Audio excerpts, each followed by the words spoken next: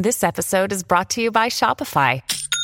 Forget the frustration of picking commerce platforms when you switch your business to Shopify, the global commerce platform that supercharges your selling wherever you sell. With Shopify, you'll harness the same intuitive features, trusted apps, and powerful analytics used by the world's leading brands. Sign up today for your $1 per month trial period at shopify.com/tech, all lowercase. That's shopify.com/tech.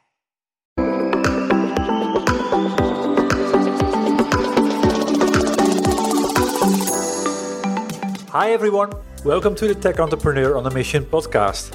My name is Ton Dobbe and I'm the founder of Value Inspiration and the author of The Remarkable Effect. I'm creating a tribe of tech entrepreneurs that are on a mission to do something big and meaningful. I invite you to join the tribe as well, especially if you want to create change that matters and put your software business on momentum that you're proud of. The goal that I have with this podcast is twofold. Firstly, to inspire new forms of value creation by sharing compelling ideas and stories about the potential we can unlock when technology and people blend in the right way. And secondly, share experiences from tech entrepreneurs like you about what is required to create a remarkable software business and how to overcome the roadblocks to do so. The guest on my podcast today is Arnoud Henneville-Wetholm, author of How Hard Can It Be? People have a lot of ideas. Yeah. Constantly, I guess that's what we do as humans. We have plenty of ideas, but ideas are cheap. What matters is execution. And unless you execute, and how long can you execute once you've decided that you are someone who indeed executes? How long can you go? How far can you go? People start companies, but they all drop. Along the way, people drop, and they stand on that shelf as a souvenir of, startups that tried and did not go all the way through. This is Arnoud. He's a consultant, lecturer, and head of sales and business development at Globee. He's also the founder of multiple startups, including Internal Desk, a SaaS platform for enterprise collaboration where he serves as a COO. He's passionate about entrepreneurship, neuroscience, resilience, and making the world a better place. He works on projects that he believes in, with people that go for it. He finishes everything he starts. He trains like there is no tomorrow, and he enjoys the now and looks forward to the journey. He goes by the mantra, get comfortable being uncomfortable. And that is no understatement. In his book, How Hard Can It Be?, he explained his personal journey in building up a startup that got founded around the big idea to take down Facebook. The book is a jet-setting parable of the European startup scene that takes on the most elusive business topics of them all, failure. And that inspired me, and hence I invited Arnoud to my podcast. We explore the journey that he and his team went through with their startup, the pivots that were required, and the commercial, financial, and emotional challenges that this brought along. We pinpoint the critical ingredients to getting right from a solution perspective to create virality, stickiness, and growth that's sustainable. Last but not least, he addresses what to be prepared for as a founder and how and why to embrace failure as a hidden gem. By listening to this podcast, you'll learn 4 things. Firstly, that having a product that is functionally rich and technically scalable is only half the battle. Business model scalability, that's the other one.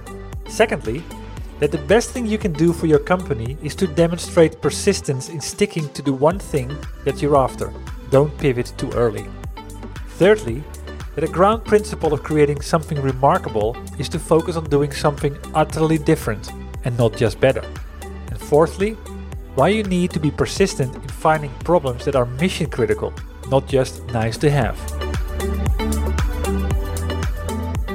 Well, hi Arnoud. Thank you for making the time available today and share the story of the startup. No, it's a startup, but all the pivots that you've been doing from it. Well, thank you. Yeah, thanks for having me. It's a pleasure to be with you. So I look forward to this conversation. Yeah, I've been looking forward to it as well. And people that are trying to get a guess what this is all about. This is about a book. It's called How Hard Can It Be? And it's about a software startup and the journey of failure and getting up and failure and falling back and getting up and etc. It's full of really, really valuable anecdotes. And I loved reading the book. Actually, now that I got you on the podcast, I know that I think that I know you already much better than I do any of my guests. But let's get going through this. So your book is about really putting on paper what it's like to try and create something super meaningful, but not succeeding with it after 5 or 6 years in total. Yes, indeed. 6 years, a little bit over 6 years, actually, from the ideation and coming up with the concept to actually shutting it down over 6 years. It's brave in itself, I mean, I know not a lot of entrepreneurs say failure is something that we see as a gift, and failure is something that we applaud for because we can learn from it. But there's not a lot of people that put it on paper because their company just didn't succeed. Exactly. And that's precisely why I chose to write this. And it's not that it wasn't easy, because I'm very comfortable with it. And we can go through why. But that's the real purpose. I've been in entrepreneurship settings and startups for some time now.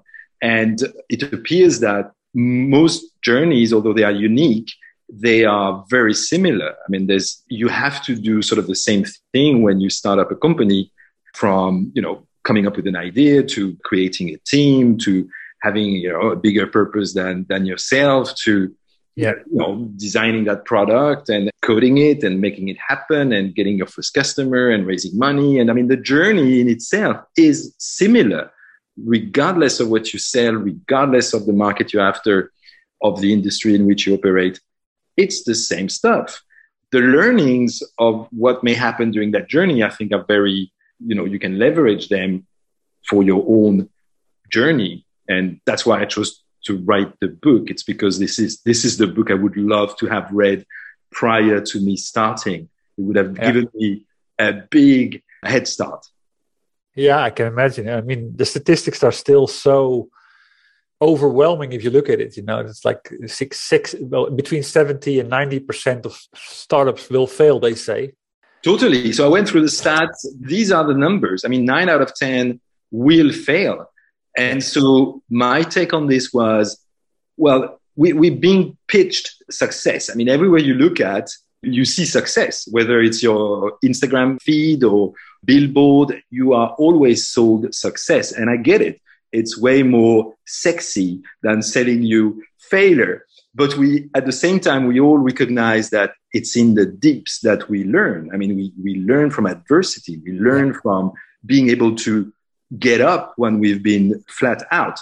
So my take is, well, if the stats are what they are, 9 out of 10 actually fail, by being shown constant stories of success, maybe the answer is not in showing success, but rather in showing failures, or at least in showing lessons from failures. And I looked around, I couldn't find that book.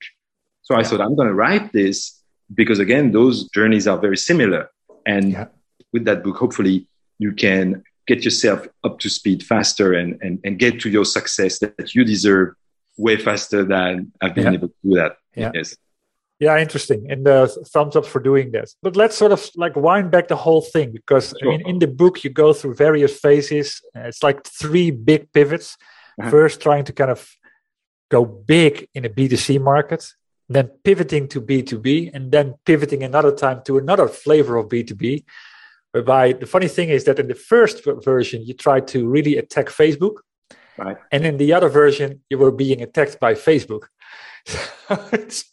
But just to kind of start on that, and I want to understand like what was the big idea behind your company, because when you, for example, when I read the first chapter, you really described the situation of launching that first version, and it goes live after waiting for hours and hours for people to fix that last type of bugs, and then you see the numbers go up, and you do 45 users per minute, and then you get journalists writing about it, and they're positioning you as the next big thing. Right? Like, what was this about? Yeah, so the idea initially is to take down Facebook, hence the title. Lessons learned from trying but failing to take down Facebook. And the big idea was that, so my co-founder and I were working in change management. We're a consultant here in Stockholm, Sweden, doing change. And we, as behavioral specialists, we could not understand why people would spend their time on Facebook scrolling through kilometers of nonsense. We couldn't understand this. Why would someone do that? And what was the whole pleasure of doing that? And, what would people take away from this? Yeah. So we're getting frustrated as per the behavioral aspect of it. And we thought that, okay, is the world going dumber, or do we need to do something about this? And we thought we had the stamina, the energy, the passion to try to fix it. So we thought that instead of engaging, quote unquote, people by means of likes, we would create a platform that would try to engage people in the real world. So let's go back to do some things for real. Like if you commit yourself to do something with your time instead of just sitting in a sofa and pressing a like button. So that was the core idea. How can we get people out of their couches back into the real world? And the mechanism to do that was a challenge. So we would challenge people to do something, and they would challenge themselves to do something, most likely something that always wanted to do, like, start running or lose weight or grow a mustache for November or whatever the case may be. And the challenge mechanism would allow the viral effect. So we would have built into the model, built into the platform, a way of getting users for free, because I would challenge a couple of my friends, they would challenge their friends and so forth. So quickly we could exponentially grow. And that's kind of what happened. So people joined, they signed up, they started creating challenges for themselves and towards others. But then what we learned is that it didn't really go to the plan. Yeah, I mean, I saw that. I mean, that's like, and I really like that phrase that you used in the book. You were going to create the anti-couch potato network. It's indeed, you see that it started, and you have the impressive numbers of 45 users per minute, and that kept going and going and going. But then you really hit a couple of pretty interesting challenges that you possibly couldn't even foresee. It's maybe in the scale of the platform itself, like because of all the things that people are sharing. I really like that example that you had in there, that there were some really unethical challenges being put up by giving people a challenge to be in a lion's cage. Right. Yeah. And if you see that develop, what does that do to you? And I mean, how do you, we're talking about agile and being flexible as a startup. How do you go about it? Yeah, when we started to see those challenges, that was rough, because on the one hand, you can say that, all publicity is good publicity, that no matter what happens, people will talk about us, and you've got some guys in a zoo trying to do some stupid things. So sort of a jackass kind of challenges. Exactly. But as you start digging, and this has to happen really quick, because we don't have the luxury of time to allow that challenge to be live and things bad to happen. So we have to make quick decisions and start looking at the legal aspect of it and the potential lawsuit that we could get if someone would be injured or, killed, and of course, we don't want to be associated with that. So suddenly we have, the lawyers and drafting documents to sort of protect the company and us personally in case of something going really south. So that was a scary moment for sure, but we somehow navigated it, properly, I think, and sort of cleared those challenges before they would go live. Exactly. I mean, the book is full of examples of all the things that you then suddenly see that are happening that you couldn't even believe happening. One of the things, of course, that's a big thing for startups. You were part of a change management consultancy company. Then you decide, okay, let's do this in our free time. And at some point, we're just going to cut it and do it. But then, of course, other aspects come in, like runway and funding. I really like that whole story of like trying to become part of one of the most prestigious VCs out there, this thing you talk about. What did you learn from that process? Because these guys are like, it's almost like building a waiting list there. Oh, yeah, totally. So this is, today, actually, a couple of weeks ago, they've won the most successful tech incubator in the world. So I'm not sure of the criteria, but they've gotten some really nice recognition. Yeah. So it's equivalent to the Y Combinator out there. So we wanted to get there because we thought that would be like a stamp of quality of, you always look for external affirmation. Sure. So we thought that this would help us, get angel money, start to get funding, and we needed coaching. We had not done that before. So we would take any assistance we could get along the way and the network that goes with it. And so the first time we pitched, we were actually refused because, well, we didn't have a tech background and we were trying to, aim at Facebook, which is a rough one. And we didn't have a team that was, competent to doing that. So in spite of all of our, nice on paper experiences prior, there was no reason for Sting to accept us in that we didn't really fit the mold of tech entrepreneurs. So we got to know. So we had to go back after a few times, find ways to actually make it happen, create a team, develop a prototype, launch, get some traction. And after getting some traction, then we qualified as, well, obviously those guys are driven enough to be part of this clique of exceptional entrepreneurs. And so we got in. Yeah. So what was the hardest part in that whole process? Well, of course, when you, again, because you want that external affirmation, the moment the door, is slammed in your face, it's easy to believe that, well, perhaps this is not something for you to do. Maybe you should go back to what you do best, which is consulting. And I think you can copy paste that thinking throughout the journey. You are going to get a lot of doors in your face constantly. You're going to fall and fall and fall over. But if you are only looking for outside confirmation, you are going to be wanting to quit very often. So, the beginning is really, we had barely started at that point. So that was a nice wake up call. And we saw it again over and over throughout the journey. So we learned right off the bat that, hey, this is not as simple as it looked like. It's not that you enter an incubator and you are coached and you raise money and life is well and you end up being acquired. No. At the end, they do that for a reason. They want to bet they're going for quality and they want to pre-assured from the start that this is something that will make it at the end. It will be part of the 10%. Well, exactly. Yeah. I mean, they hedge their bets, right? So like a VC or like you buying stocks, spreading your eggs into your portfolio, you want to make sure that you have companies that, in different segments, in different industries and placing strategic bets. Yeah. And in the end, still, even though you get, la crème de la crème, as we say in French, we still end up with 9 out of 10 failing. So, I mean, the ratio is quite, it's what it is. Exactly. Yeah, I mean, I remember the story and how that typically unfolds where you got introduced to some people and they were talking about their wall with a lot of, crying babies on the wall? I'm not sure what the word was. Yeah. No, it was babies without parents. Exactly. So that's the image. It's a very nice metaphor for, the kind of, a lot of people have a lot of ideas. Yeah. Constantly. I guess that's what we do as human. We have plenty of ideas, but ideas are cheap. What matters is execution. And unless you execute, and how long can you execute once you've decided that you are someone who indeed executes? Yeah. How long can you go? How far can you go?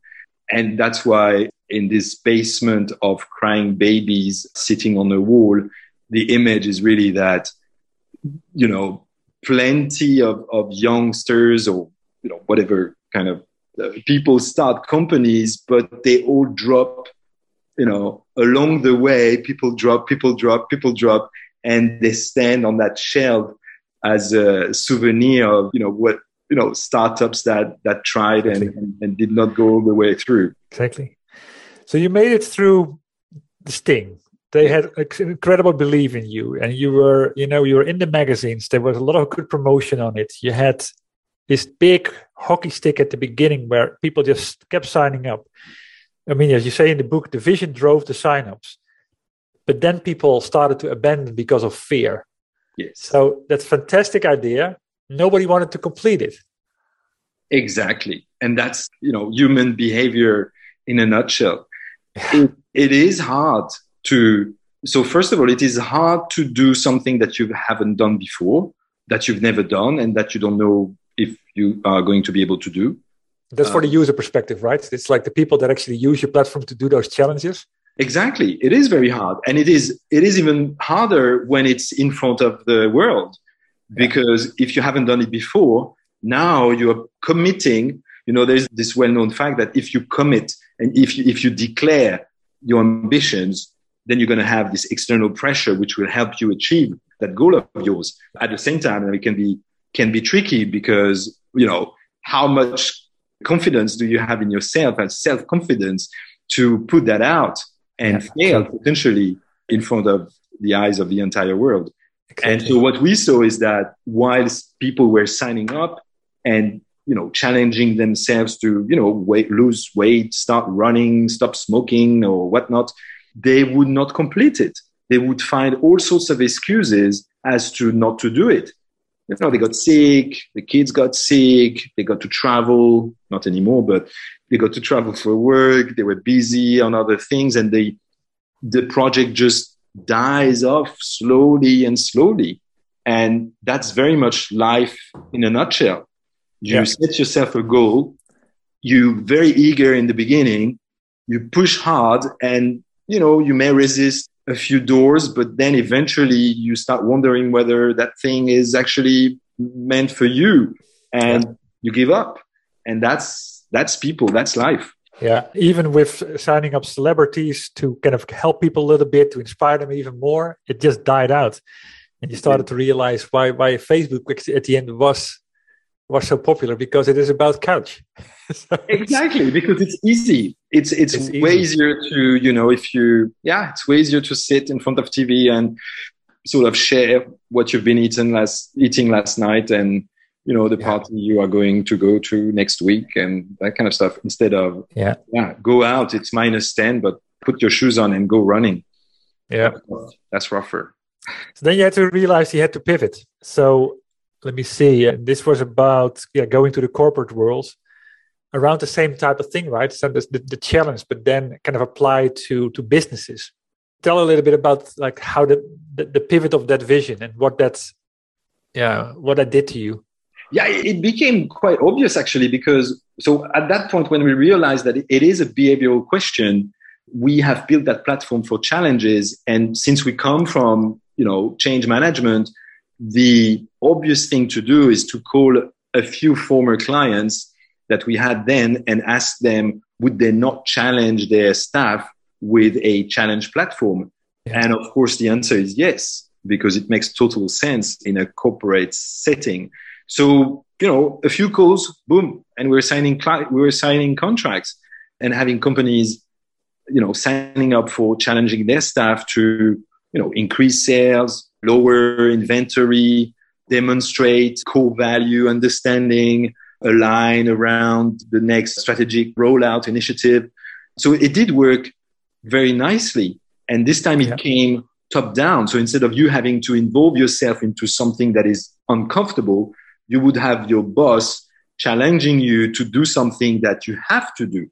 So the top-down effect made it more of something that you would do as an employee. So it was easier in many ways. Yeah. But still, of course, it didn't turn out as you'd hoped it to be. But one of the things that, what is it? I mean, the vision was, I like the word, to rejuvenate the consulting industry. And to do something different there that actually made you competitor to your old company, which was another thing because you had investors from that company and suddenly you became a competitor.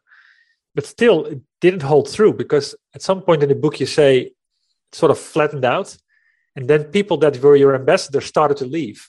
So what was that? Was it the same type of human type thinking that killed it again? Yeah, sort of. What we set ourselves to do then, the next iteration of the vision was that we would make change cool. We would make change something that doesn't need to be force-fed to employees, but something that employees would voluntarily, engage in because they would have a reason to do it. Typically, if you ask people to do something, they're very reluctant to do it. It needs to come from themselves. So the idea was that as we bring in employees into the process of change in an organization, they would more happily commit to initiative And as a result, we would get more traction inside an organization when it comes to that initiative actually being executed as it should be. That worked well. What didn't work, though, is that this is very much a project-driven sort of company. We have that project, we have that client. There is a start to the project and an end to the execution of the project. And so to get that project would take too much time. And once we would get that project after this long sales cycle, because we're selling to large organizations, we'd had to execute it because, of course, the client would have paid quite some substantial money to make that happen. And when you sell something expensive, as you know, you want to be, taking care of your client. You don't want to be, it's not a software, click a button and be happy with it. So we would do a lot of customization. We would do a lot of customer relation and, being really consultative in the approach. And that naturally was not the way to scale. There was a, built-in limit to that. So we could get clients, we could get projects, but it was really not what we wanted to be achieving. We wanted clients like a head of, let's say, HR or a head of sales being constantly using challenges as a way to drive the behaviors that they were seeking to have in their teams. But that didn't turn to be the case because of the so-called challenge fatigue. Yeah, you actually talk about challenges around maladdiction, where executives are leaving and they're working for big companies where there's a lot at stake. There's a lot to lose for them. And as a consequence, it's easy to do something, it's easier to do something easy and not that risky. Right. It's the same problem again as with consumers. Oh, totally. I mean, it's always, when you compete in B2B, and that applies across startup trying to get into the B2B business, is that when you are small and you don't have a lot of backup and you start having to deal with IT, security, legal, auditing, and be, within the framework of that client organization. So first of all, it is not only very labor intensive for a small company, but it is also very risky for the project manager, for the leader who wants to take you on board, because the alternative to you is a well-established company, a Microsoft or an IBM. And as we know, no manager gets fired for buying Microsoft. Whereas they may do from buying from a small startup that may not have all That's another one, yeah. So it's tricky to sell yourself in when you are small, but I guess we all start small. Yeah. Well, that's the other thing. In the book, you talk about like the difference between creating traction and having scalability and the sort of the balance that you always try to create. Because it's, in my book, I write about it as well. Remarkable software companies master the art of creating momentum. Right. But with momentum comes indeed like the thinking about, is this scalable technology-wise, deployment-wise? So what did go wrong in that particular aspect? Well, so traction versus scalability. It's, you can have a product that you can scale, but the business model may not be sustainable. That's really where we ended. Everything looked perfect. I mean, we had the capacity to host many companies. We had the tech aspect of it was working nicely, but the model in itself was not.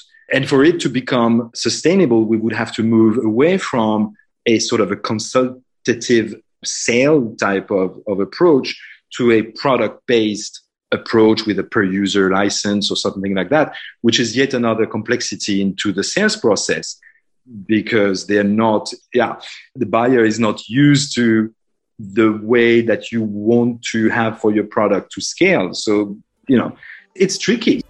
Let me make a small interruption here.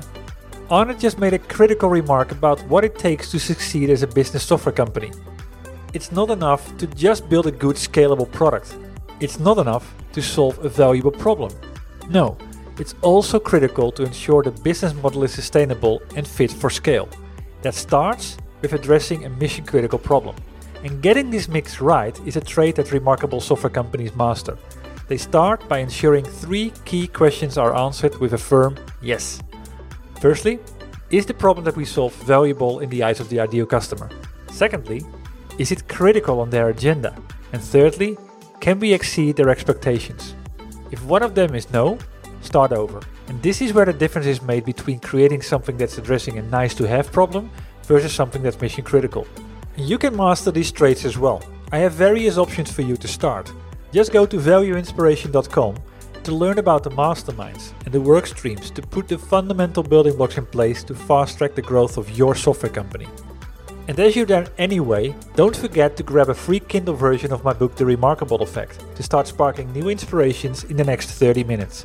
Back to the interview. So what did you learn from that? Because you did talk about the value-based pricing concept. Yes. Was that the killer of scalability? Yeah, probably, because at the moment you start selling value, you need to put man hours, in my view. That goes away from it's a bit away from the type product sales type model. So we were sort of an hybrid where we would sell value, we'd try to sell value with a product, having a tech platform and having consultants. So it was very, very tricky to navigate. And that's where... That's a critical decision to make. I mean, are you selling services powered by software, or are you selling software whereby services are there to just ensure it ends up running? Exactly. And that, I guess, I think you need to try different iteration and see what works best. And after trying for, a few years, we were not successful to the extent that we had envisioned. And that's where we decided to do a third massive pivot. Exactly. Yeah, true. Because, the book, the way you write it, you can almost feel the pressure, like 4 months runway, 4 months, 3 months runway. You can almost touch the end. And every time is that another round again to try to convince funders, investors. And for this particular one, where you really wanted to go and kind of pivot again, you went back to one of your old investors and they said no. So at the very end, exactly. So we did another pivot in between. We expanded because we realized that our model was not scalable. We expanded into a sort of a internal. So we added features. So instead of being product niched, like challenge based, we moved away from that and slowly developed the platform to an extent that it would become an internal social platform. So it was quite interesting because that was prior to the ESN, as it is called, like Enterprise Social Networks. So that was in the very beginning of that era. And the only way we had found to pitch that value proposition was to say that, well, think of it as Facebook, but internally, like we are your internal Facebook. And in that way, people could understand what we were after. So we were that, central communication for all departments of the organization to have a social feed and be able to share and discuss, basically what you know today as being workplace. And after struggling and getting some clients again, we went all that circus again. Facebook announced that they were going live with Workplace. And hence, to piggyback on your first line, which is from Facebook to Facebook. So that's the whole storyline of the book, is that we started to go after Facebook into B2C. And then eventually it caught up with us and we got killed by Facebook at work, coming after us after we had started that niche. Yeah. It's a fascinating story. And everything in between, all the details there. Yeah, it makes you think and make you reflect about, are we on the same path at the end if you're running a startup at the end? What I'm always trying to kind of figure out, is for each of those companies that you were, because there were 3 companies at the end. Yes. Or 3 versions of companies. Was the problem that you were solving clear enough? Or maybe it's turning it out. Was it more, was the thing that you were trying to solve more a nice to have or mission critical?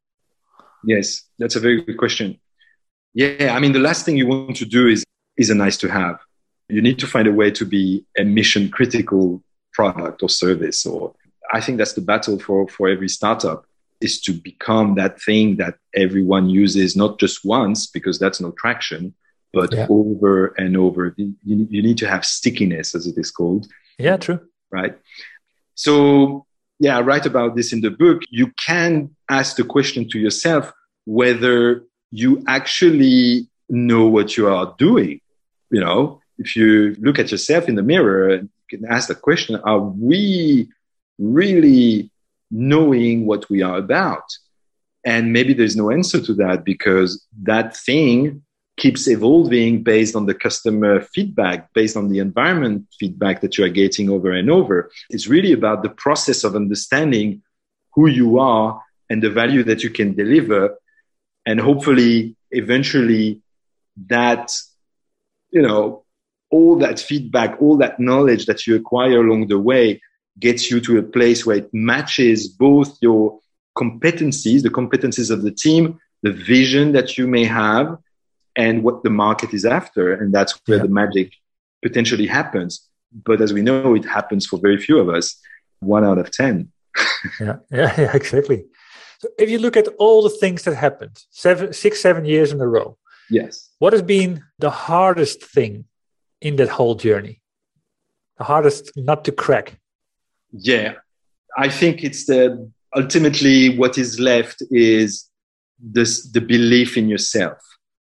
Do you have enough in the tank to keep going? And that, I think, is at the core of what the entrepreneur journey is about, because there are so many reasons for you to give up every day.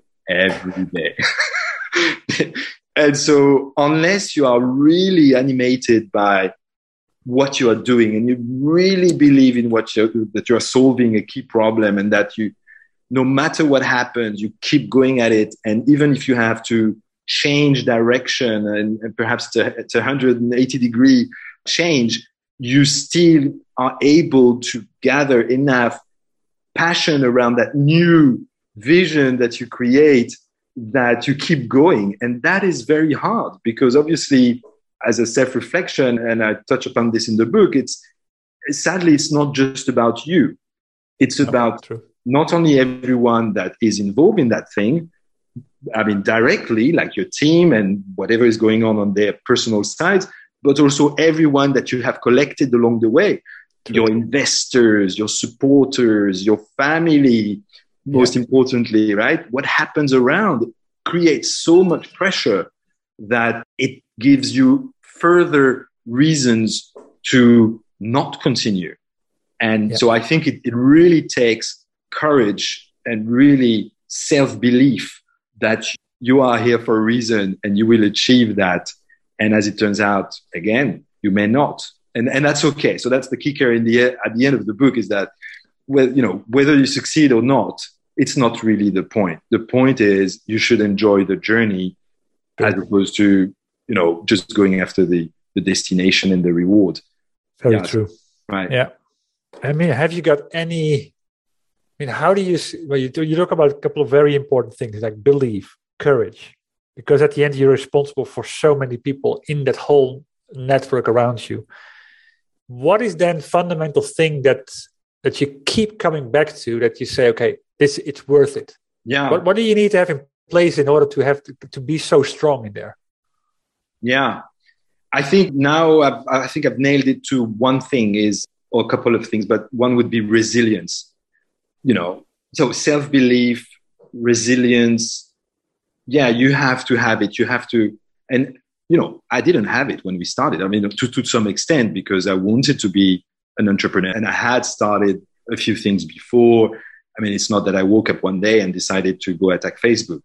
I was, very entrepreneurial in my ways, but yeah, maybe it's built in. I don't know. You develop it. You certainly further develop that resilience as you get hit by adversity. And so what is left in the end is really follow something that you are truly passionate about.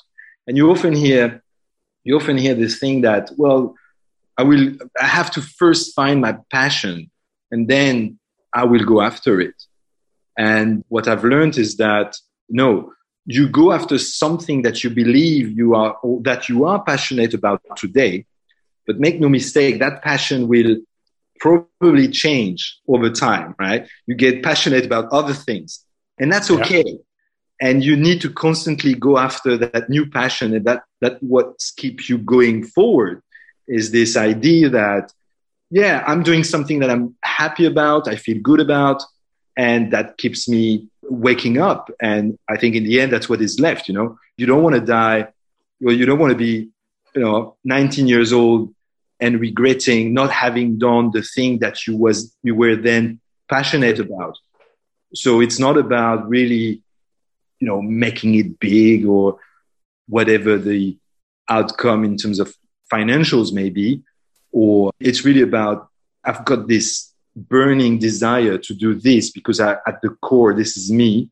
Hence, I'm going to go after it, because if I don't, I will regret not having done it for whatever few years I have left when I'm looking back at my life. So that's really where I am today. Do the things that you really want to do, which is why I decided to also, it's part of the reason why I wrote the book. It would be utterly stupid for me to leave all that knowledge on the table and, don't have anyone being able to leverage it. So that's my, sort of a giveaway. True. Yeah, exactly. That's for sure. If you look back at the whole journey, if you'd known all of this before, yes, you read the book of someone that's called Arnaud, yes, and you're at the point that you want to start something, what would you do different today than you did? Well, that's not, maybe that's like kind of be a lot, but what would be the one thing that you say, okay, but this is what I would definitely do different? Yeah. So first, if I had read that book, I would have gained, so many years of, knowledge. Yeah. So I would be richer going in. So I wouldn't have to think, things that I've been thinking along the way. But I think one thing we should have done as a team is stick to the one thing we were after initially. And that one thing may not have been the first iteration where we went after Facebook, but probably the second, because as I look at it today, it's not that I've spent a lot of time digging into whether that application that we're trying to be exists today. So if it's not, and if one of your listeners is going after that, go for it, because I think there's a market there.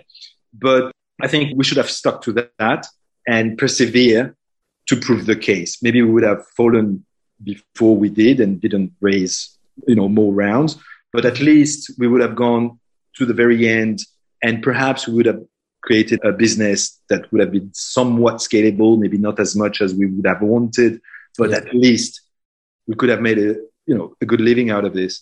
But again, the question is back to what is it you want to do? And our vision was to create a platform that would scale, and not being a bunch of consultants with a tech tool in the backpack. And that's where we chose not to do it. So it really depended on, I think, what you want to do as a person and as a team. Yeah, I think indeed, if I read the book, I've read the book, if I look at it again, the vision between the B2C, B2B was still sort of the same. It was about challenges and kind of setting people up for bigger success. And in the third iteration, it weakened. Yes. And it was also driven by a customer that has done the challenges, but wanted to something else, and kind of getting that contract to solve your 3 months runway. And that's, of course, that is something that I see a lot with B2B software companies, that they become short-term driven and then end up with a contract where they sell themselves a story. Yeah, but the customer is paying for this and we can sell this too. Correct. Yes. Yeah, it's painful. It's painful. But yeah, it's reality. And so thanks for putting it on paper. Like, I wrote my book, The Remarkable Effects, just put them together now, kind of blending like your knowledge with the topic of that book. Having been an entrepreneur, having gone through all the hoops and loops, what do you believe are key traits that a company needs to have in order to create software that people just keep talking about? Yes, something remarkable. I love the Seth Godin definition of being remarkable is being worth making a remark about. Exactly. So to do that, you need to do something utterly different. And we all want to find similarities again for, I guess, external affirmation, confirmation of what we are doing is actually existing in the market. But I think that if you do something that is totally new, which is a hard thing to do, obviously, but you're setting yourself for more success because you are inventing something totally new and then you're passionate about and people are wowed. You create that wow factor. But to be another Me Too product with a little feature on the side, a little, price differentiator, a little something that is not worth the change, because at the end of the day, I mean, if you have a tool that is already set into your Chrome or set into your Microsoft Office, what's the likelihood of replacing that thing that is already being used by millions of people? Yeah. Very, very unlikely. So in order to do that, you really need to do something that is unique. And that's a tough one. Yeah, it is a tough one. I call it a habit. It's something that you just ingrain in your culture and start looking for it and challenging yourself around that particular thing. Good point. I like the way you put it there. Let me see. One more question. I mean, if you had to kind of give one do and possibly one don't to CEOs out there that aspire to create something remarkable as well, what would it be based on what you've learned so far? So to CEO of you mean an established company or like younger? Could be an established company that want to step up and do something radically different again. Yeah. Or startup entrepreneurs in themselves. Yeah. Good question. I think for CEOs, when you put that, I very much like the discussion around innovation in large organizations, because this is something I've been working with and trying to crack for some years. And every organizations want to bring in the entrepreneur mindset. This idea of, battling and trying hard and fighting and being agile and having all those ideas and, working agile as a team and so forth. But no one is really keen to have the conversation around failure. And I think you can't have innovation if you don't have failure. That sounds obvious. But if as an enterprise, you don't have a culture that supports the discussion around failure, which means that in practice, a leader should allow failure and use it as a template or springboard for that discussion to improve on the next iteration. So unless you have that willingness in leadership, which obviously if it comes from your leader, it needs to be cascaded throughout the organization. Yeah. So unless you have both, yes, we go for innovation, but at the same time we recognize that failure is important. Well, you are not going to develop anything new and fresh. You're just going to be dying over time because you are unwilling to accept that it does take a lot of trials and errors and failure to produce something meaningful and something remarkable. So my take would be, let's learn from startups, let's learn from failure and have that conversation, because there's really hidden gems in the knowledge acquired by all the guys like me who've tried and failed. And those guys should be consulted to large organizations, I think. Well said. I think these are nice words to round it off with, because I completely agree with this. And I think it sums up everything you said in the book. So where can people go to find your book? How hard can it be? Yeah. And where can people go to connect to you and get you leveled up for a keynote or consulting?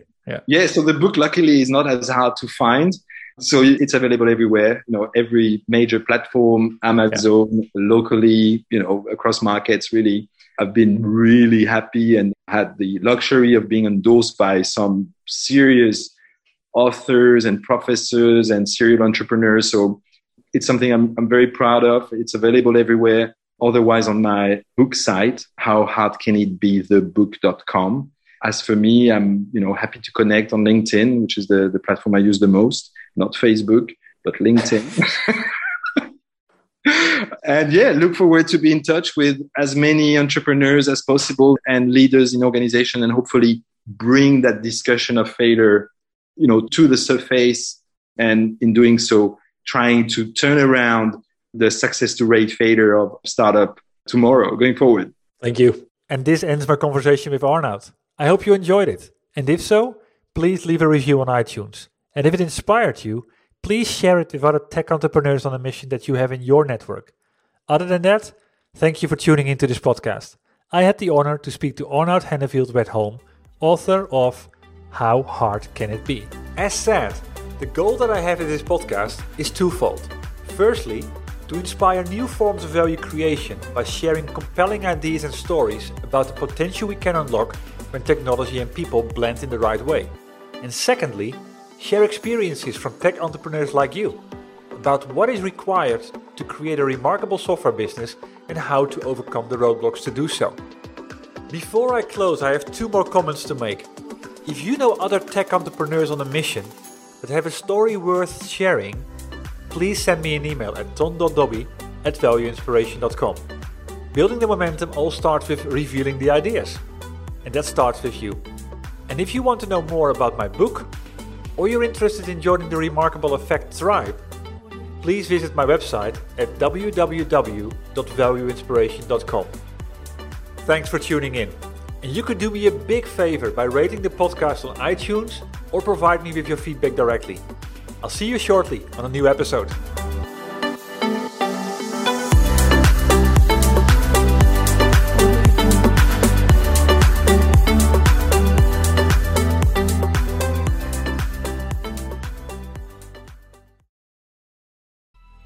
Coming up on 5 Minute News, I'm Anthony Davis.